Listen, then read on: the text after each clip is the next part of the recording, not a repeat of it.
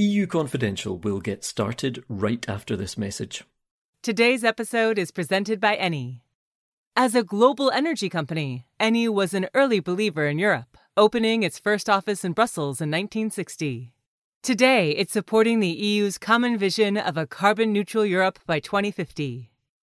The European Union has a lot of huge benefits. You know, if you think about a world where the biggest currency of power is connections, Europe is more connected than almost anywhere else. That both potentially makes it more powerful, but also makes it more vulnerable. Welcome to EU Confidential, the #1 European politics podcast. I'm Andrew Gray, Politico's EU editor in Brussels. And you just heard Mark Leonard, the head of the European Council on Foreign Relations. Later in the podcast, he'll tell us about his new book, The Age of Unpeace, and about how Europe is doing in an era which is increasingly defined by global connections. Meanwhile, here in Brussels and across Europe, eyes and ears are increasingly turning to Germany, where the general election that will end the Angela Merkel era is just over 2 weeks away. The campaign has turned out to be surprisingly interesting and exciting, and it's not over yet. In the last few weeks, the centre-left Social Democrats, the SPD, who were third in the polls not so long ago, have surged to the front of the pack, establishing a clear lead over Merkel's conservative camp. A lot of the SPD's success seems to be down to its candidate for Chancellor, Finance Minister Olaf Scholz, who's hardly a superstar, but is seen as solid, competent and dependable. Meanwhile, the Conservatives have been plunging to historic lows as many voters doubt their candidate, Armin Laschet, is up to the job. All of this led to an unusually blunt and feisty intervention from Angela Merkel herself. She used her final appearance in the German parliament before the election to warn Germans that Scholz could form a left-wing government with the Greens and the Left Party, Die Linke. Entweder eine Regierung, die mit SPD und Grünen die Unterstützung der Linkspartei in Kauf nimmt, zumindest sie nicht ausschließt, oder sag ja nur die Wahrheit. Zumindest sie nicht. Let's dive deeper into all of that now with a very special podcast panel. Warm welcome to Reem Montaz in Paris. Hi, Reem. Hello, all. And here in Brussels, the two new authors of our Brussels Playbook, the flagship morning newsletter of Politico Europe, Jakob Hankevella. Hi, Jakob. Hello. A familiar voice to our podcast listeners, as you've been on the show a few times over the years. And brand new to Politico and to the podcast, your co-author, Suzanne Lynch. Hi, Suzanne. Hi, great to be here. Great to have you. And perhaps you'd like to start by just introducing, I feel like I've been doing, Suzanne and I have been going around doing this thing where I'm almost like your MC. I ask you then to introduce yourself to various groups of people. So maybe one last time, Suzanne, if you'd like to introduce yourself to our podcast listeners, just to tell us a little bit about what you were doing before you came to Politico, how you got here. Yeah, Andrew, I have just arrived back to Brussels last week to start this new position with Politico. Really excited to be working with Jakob on the playbook each day. Between 2013 and just the beginning of 2017, I was based here in Brussels for the Irish Times as the European correspondent. And, you know, when I arrived in early 13, it was a lot of financial news. The Eurozone crisis was still pretty much in full swing. Few countries still in a bailout. And I remember endless Greek summits. And then the refugee crisis happened, you know, around 2015. And then towards the end of my time here, the Brexit vote happened. Then I moved to Washington. So for the past 4.5 years, I've been the Washington correspondent for the Irish Times, based in Washington, but traveling quite extensively around the US. And like every other journalist based in Washington, I was kind of covering nonstop the dramatic events of the Trump presidency. So it was quite a ride being there, you know, in the White House, on Capitol Hill, witnessing those tumultuous years of the Trump presidency and the first 6 months or so of Biden too. And how interested was, you know, Washington during the Trump era, if you like, in Europe? You as a European correspondent, I've also worked in Washington as a European. Were they interested in the time that you'd spent in Brussels? You know, how much attention or political focus was there on Europe then? And has it changed in the early days of the Biden administration? Well, I think there was a lot of awareness in the United States that Trump was a president who was elected on the promise to withdraw America from the world stage in many ways. He made no bones about his views on the EU and that he supported Brexit, for example. So in the context of Trump, I think everyone was quite aware that he was kind of this anti-internationalist and much more nativist president. In saying that, I think the reality is that in the United States, there's a limited knowledge of what's happening at the European Union level. And I think that is a problem in terms of communications for the EU itself. I mean, there's the age-old comment, I think, by Henry Kissinger saying, who do you call when you call Europe? Obviously, we may all have this conversation now in the next few months with the end of the Merkel era, but that was very much definitely the case. Yes, leaders, for example, I was at the White House for Macron's first visit. It was a huge event at the White House, lots of pomp and ceremony. I remember being out on the lawn at the White House for that. And so people do know the individual leaders, but when it comes to, the leader of the Commission, the Council, the Parliament, I think, unfortunately, even people working, in Washington who are informed about politics, I think there is a limited knowledge of what the EU actually does. Yeah, I think sometimes they struggle to get their heads around, what exactly is this person? Which one is the president of Europe is the kind of perennial question. So let's bring in Jakob. Even though you've been on the podcast before, perhaps you want to just introduce yourself briefly to our listeners and explain how you got here, how you got to be the playbook author. Right. So I've been on the podcast a few times, but for those who don't know me, I was a trade reporter with Politico for 5 years. Actually started covering agriculture, which was very useful also for trade. Then a lot of trade during the trade war years with Trump. Then I saw sort of the start of the tensions with China. And you're a bit of a Brussels baby, I was going to say. Yeah. Right? In fact, I think you are literally a Brussels baby, aren't you? Like Ursula von der Leyen. I am. I was born here, but I didn't grow up here. So for me, Brussels was this abstract concept. Yeah, but so you're almost a kind of perfect European product, right? You told the story on the first day of, I don't know how much you want to go into your background, right? But very, very European background, yeah? Yeah, with Spanish mother, German father, born in Brussels. But I actually grew up in Germany, but went to a French school there. So it's a good mix. And did you say your teacher, was it your primary school teacher who told you had to choose an identity? Yes, she did. She told me and my parents that we'd have to choose one because otherwise I was going to go mad or schizophrenic.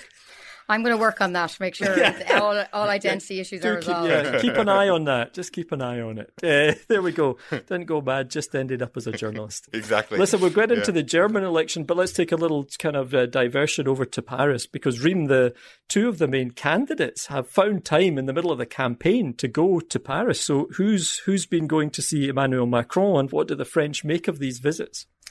So yes, as you're saying, we have two of the main candidates who are kind of perhaps making a pilgrimage to Paris, maybe to go see the person who at least wants to be the leader of Europe after Merkel sort of steps away.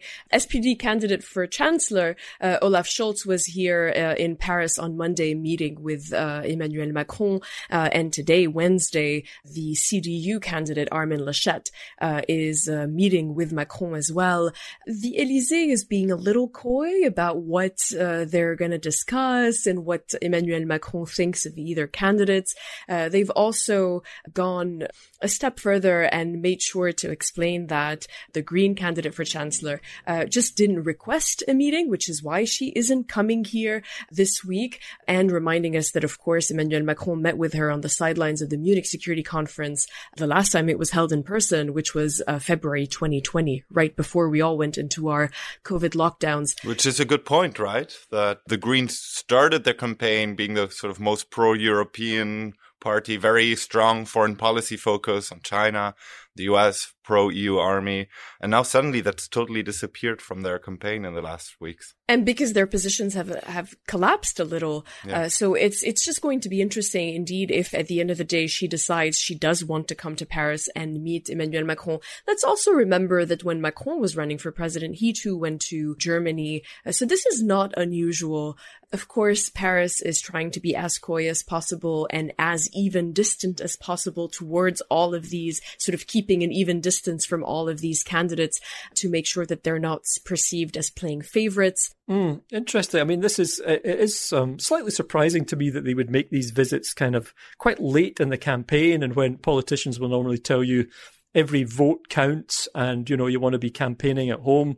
What's interesting to me is, and I wonder if Jakob, you could help us out with this, is, Emmanuel Macron doesn't strike me as a leader who is particularly popular in Germany. What is the added value for these two candidates to be seen at this point with Emmanuel Macron? I think actually a big part of the campaign of Scholz's success has been to be able to present himself as the incumbent.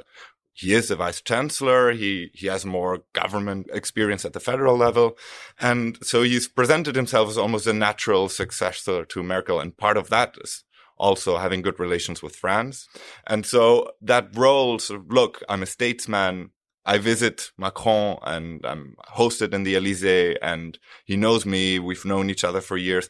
That can help him in the last days or so, he might think. And then Laschet probably had to play the same game. Thought I'd better go too. Yeah. What I was struck by is this morning, Armin Laschet, so we're recording this on Wednesday, published this article in Handelsblatt, sort of explaining his foreign policy approach. And, he lays out a vision that is very, very close to Emmanuel Macron's, talking about the need to put security at the center of EU foreign policy, talking about the need for Germany and France to put in place sort of a security union. It was interesting for me to also look at the SPD's foreign policy program, which is actually very short. So I'm just finding it interesting. What I'm trying to also understand from the French perspective is how they perceive these two things. We know that, for example, the SPD foreign minister, Heiko Maas, has been one of the more outspoken, I think, German politicians when it comes to the need for strategic autonomy. So I just really wonder if Scholz kind of was on that same path as well when he saw Macron earlier this week. Yeah, maybe Jakob and Suzanne actually just brings us to that question of what are the questions do you think that are most preoccupying people in Brussels about the German election? What are they wondering about with regards to the outcome? Of course, the short answer is it depends who you talk to, right? Different people are going to have very different interests and expectations, but are there any kind of dominant themes? Is there anything that Jakob and Suzanne, just as you go about your job, that people are mentioning with regard to the German election, or particularly you, Jakob, with your German background, asking you to kind of explain what's going on? I mean, of course, it's what you say. It depends a lot on who you talk to. But that said, one recurrent theme, I think, is what does this mean for the power relations between France and Germany at the EU level?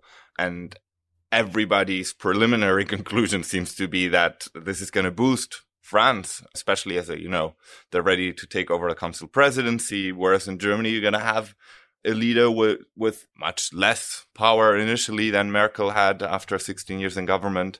It's not going to be as well known. So the main theme seems to be this is going to boost France's role at the EU level. Yeah, Suzanne, it's just kind of interesting. This is kind of more like an anecdote. At a briefing this week, we're talking about this finance ministers meeting later this week in Slovenia, and one of the questions came up at a briefing was about fiscal reform. And, is there any point in having a conversation about fiscal reform before the German election? And, the official was kind of saying, well, look, there are elections in every country and we can't just put things on pause. But it made me think that for the next few months, I think everything is going to be seen through this film, through this prism of the German election.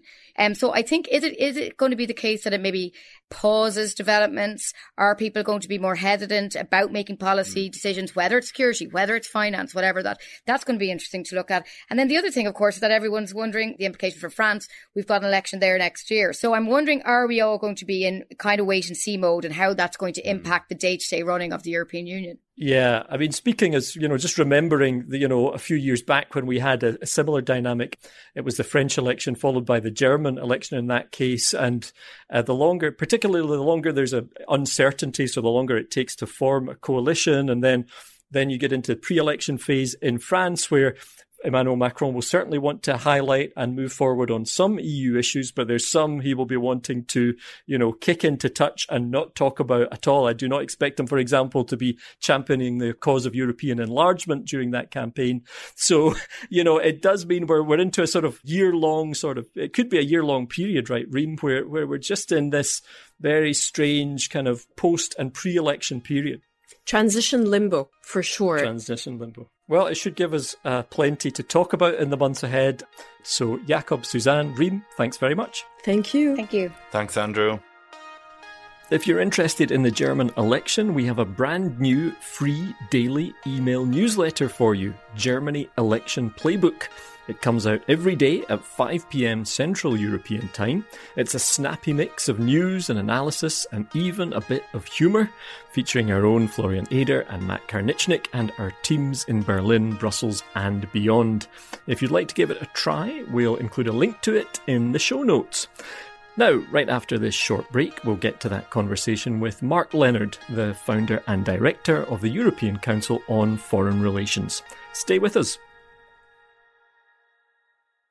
A message from Eni. In the productive countryside near Milan, 6 cube-shaped buildings surrounded by solar panels and green fields host one of the most powerful industrial supercomputers in the world. HPC-5, Eni's main supercomputer, is essential in developing the clean technologies needed to decarbonize our economy. HPC-5 helps to develop inertial sea-wave energy converter, ISWEC, a system that converts the energy of ocean waves into electricity. HPC-5 also runs simulation models for research on magnetic confinement fusion, the development of superconducting magnets, and the study of plasmas.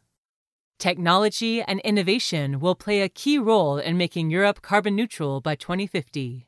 Only investing in a wide range of technologies will effectively enable the achievement of net zero emissions. Globalisation has been a boon for many people, but it has of course created losers as well as winners, and it's also thrown up new geopolitical challenges and even conflicts as countries become more interconnected. In his new book, The Age of Unpeace, How Connectivity Causes Conflict, our next guest, Mark Leonard, tries to address these challenges and shed light on how major powers like China, the United States and the European Union are grappling with them. He spoke earlier this week with our executive producer, Christina Gonzalez. We were chatting as you were signing on here to the Zoom that you're actually from Brussels or grew up in Brussels anyways. Yes, well, I moved to Brussels when I was 5 because my dad was the economist bureau chief in Brussels, and my mum then got a job at the Université Libre de Bruxelles. And my parents stayed in Brussels for 30 years. I was there for 12 years. Did all of my schooling at the European School in Brussels in Uccle. So it's a second home to me. Absolutely. Well, maybe that's a good segue then into the book, which is about connectivity and the sort of bringing together of worlds. And maybe you could start by explaining to our listeners what exactly you mean by unpeace. Well, what we have grown up with is an idea of war and peace as the kind of drivers of human history. And wars are things which happen between governments. You declare a war, it's fought by people in uniform, and then when they end, you have a peace treaty. And peace is what happens the rest of the time. But it's decades since any European or Western people have been involved in any wars like that. And in fact, very few people get killed in any kind of organized conflict at the moment, less than 100,000 people a year. And that's seen as one of the great advances of civilization, that we live in a world without these sorts of wars. But at the same time, every year, hundreds of millions of people are hurt by conflict between different countries. And these are things which are happening below the radar. And therefore, we don't call them war because they are cyber attacks, costs of sanctions. They are people interfering in each other's elections. That's why I call the era that we're in the age of unpeace, because it's not war, but it's not peace either. When I read the word connectivity initially, it conjures up the idea, exactly as you said, of cyber or some form of internet or online world. But the book really explores so many different examples. Can you explain a bit more about the other examples? Sure. Basically, the central metaphor I use is that international relations become a bit like a marriage which goes wrong. So all of the things which bring a couple together in the good times become the ways that they use to hurt each other in the bad times. So it's custody of the children. It's who gets to keep the family pet. who gets the holiday home. And manipulating those ties is what happens when couples break up and they use them to hurt each other. But with globalization, what we're seeing is that there are many, many more ways to hurt each other. All the things which were meant to be creating one world and creating global harmony, like the internet, like infrastructure, roads, railways, pipelines, 5G networks, the movement of people, international institutions, they've all now been rethought as things which can be weaponized. You know, the Chinese, for example, when COVID struck, started blackmailing countries that were saying critical things about the Chinese government and saying that they wouldn't get access to PPE, to masks and vaccines. More recently, President of Belarus has been accused of encouraging Afghan migrants to go into European countries as a way of putting pressure on governments that were raising questions about Belarus's lack of democracy at the moment. So you're seeing that all of these different points of contact, which are very good and positive and have led to a lot of the economic advances in our lifestyles in recent years, are now becoming risky as governments work out how they can use them to get political power, to get ahead themselves, and to keep other people down. I was really fascinated by this part in the book in particular to learn more about migration and how it's being used as a tool or a weapon. And in the book, I believe you call it a currency of power, if you like. So there are amazing academic work that's been done looking at ways that people have actually tried to weaponize migration. And there have been over 70 cases of this happening in the last few decades of governments and other players either forcing people out of their countries in order to achieve certain political goals, or sometimes you have countries like Turkey that are kind of in between and they use that as a way of extracting favors. And it's a devastatingly effective weapon. When they looked at how many of these attempts to weaponize migration would work, they found that they're much more successful than sanctions or wars advancing the objectives of the countries they're involved. And they're particularly good for weak countries. You can see how Mexico and Cuba can extract stuff from the US with demographic time bombs, but they wouldn't be very successful if they tried to use real bombs against the United States, given the imbalance of power. Right. What I had a harder time understanding was, let's use the EU as an example. You know, when it comes to migration, geography isn't something that one can really change. So what options does the EU have when it comes to using Belarus as the example? Well, there are lots of ways of managing borders, which we've talked about a lot, particularly since 2015. I mean, my own feeling is that migration needs to be managed, and you need the country to feel that it's managed, because that gives the governments a license to operate. And if they don't feel that it's being managed, then they often go for extreme solutions and asking for walls to be built. And it's not just the walls are incredibly brutal and end up often hurting a lot of innocent people. They also rarely work. In fact, in many ways, the building of walls that encourages people to migrate. So the ideal thing is to have a set of policies which are humane, which are in line with our values, which allow people legally to go across borders, to have an effective bureaucracy to deal with all the different reasons that people would want to move, whether it's humanitarian, whether it's as economic migrants, and to have lots of different channels that are open and which can then be properly regulated and which people understand. And also to have good agreements with the transit countries which people go through, with the countries that they come from originally. And in the long term, obviously, to try and manage our relationships with different places so that they develop and so that people have got lots of opportunities in the countries they're born in as well as where they move to. And I think that the European Union needs to be aware of that and to take action in order to live up to its values, but doesn't open itself to that kind of blackmail. Right. Easier said than done, I suppose. And another place where you could also perhaps say that is when it comes to China. And China plays a big role in the book. And here we also see within the EU a lot of differences between member countries and how they would like to approach their relationship with China. And then we take those differences within the bloc, and then we think about it when it comes to the transatlantic relationship and the EU and the US trying to also come to some sort of mutual position on China. I'm curious how you see these dynamics sort of shifting in the coming years. So one of the big things which I try to get under the skin of in the book is how these different great powers are thinking about connectivity and about globalization, because there's a huge debate going on in the US about decoupling and about how foreign policy can be made to work for the middle classes. In Europe, we're having these debates about strategic sovereignty and strategic autonomy and rethinking how we make globalization work for our citizens.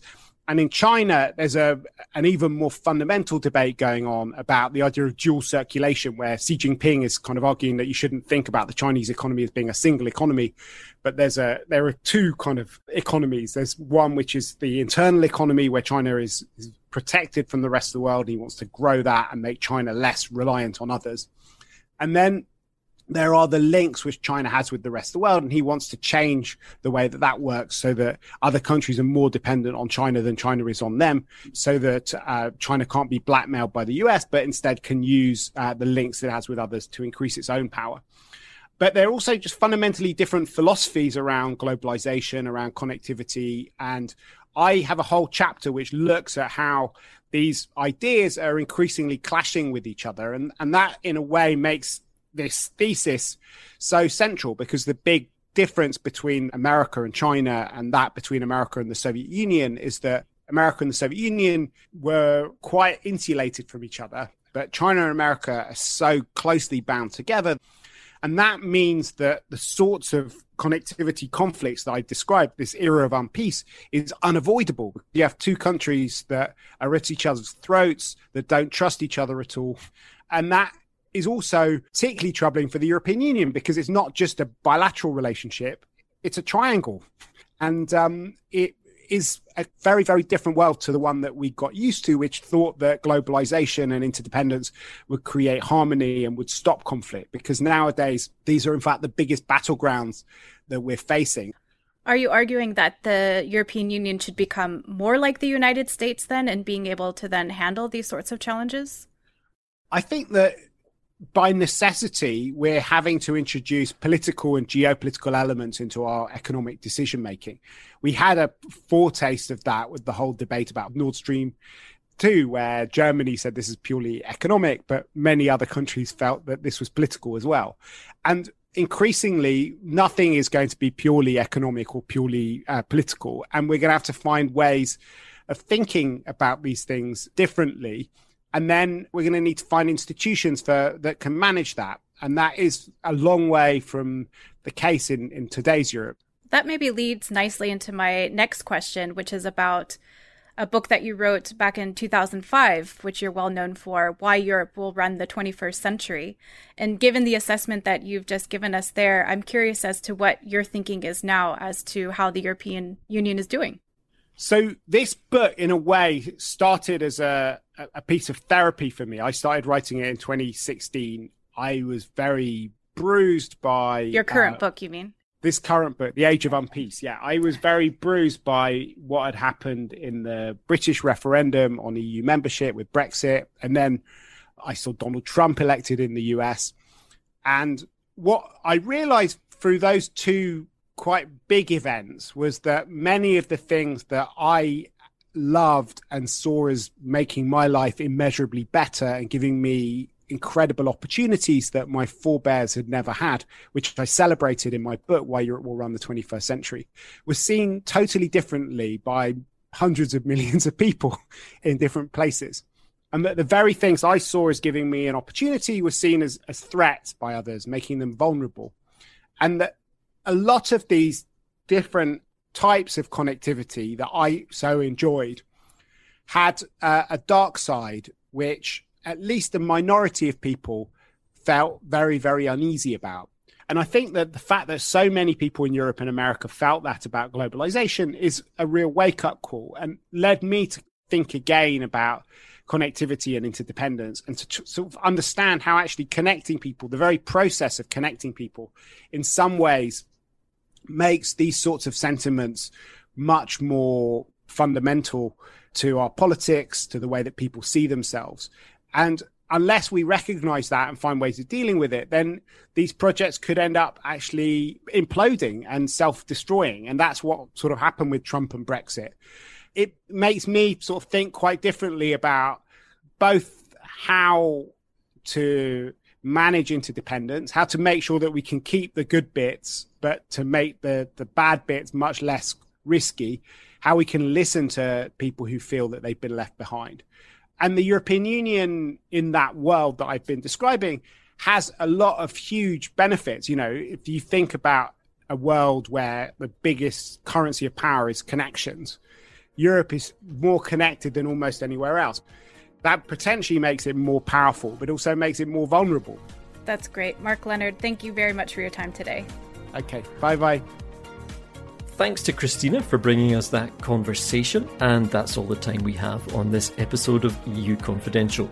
If you like the podcast, be sure to tell a friend. And remember that we're always keen to hear from new and long-time listeners. You can contact us directly by emailing us at podcast@politico.eu. Talking of long-time listeners, Christina told me this week that I have now done 100 of these podcasts. So if you've been around for some of those, most of those, even all of those, thank you very much. I'm Andrew Gray in Brussels. Thanks this week also to Lucas Kottkamp and to executive producer Christina Gonzalez, and to you for listening.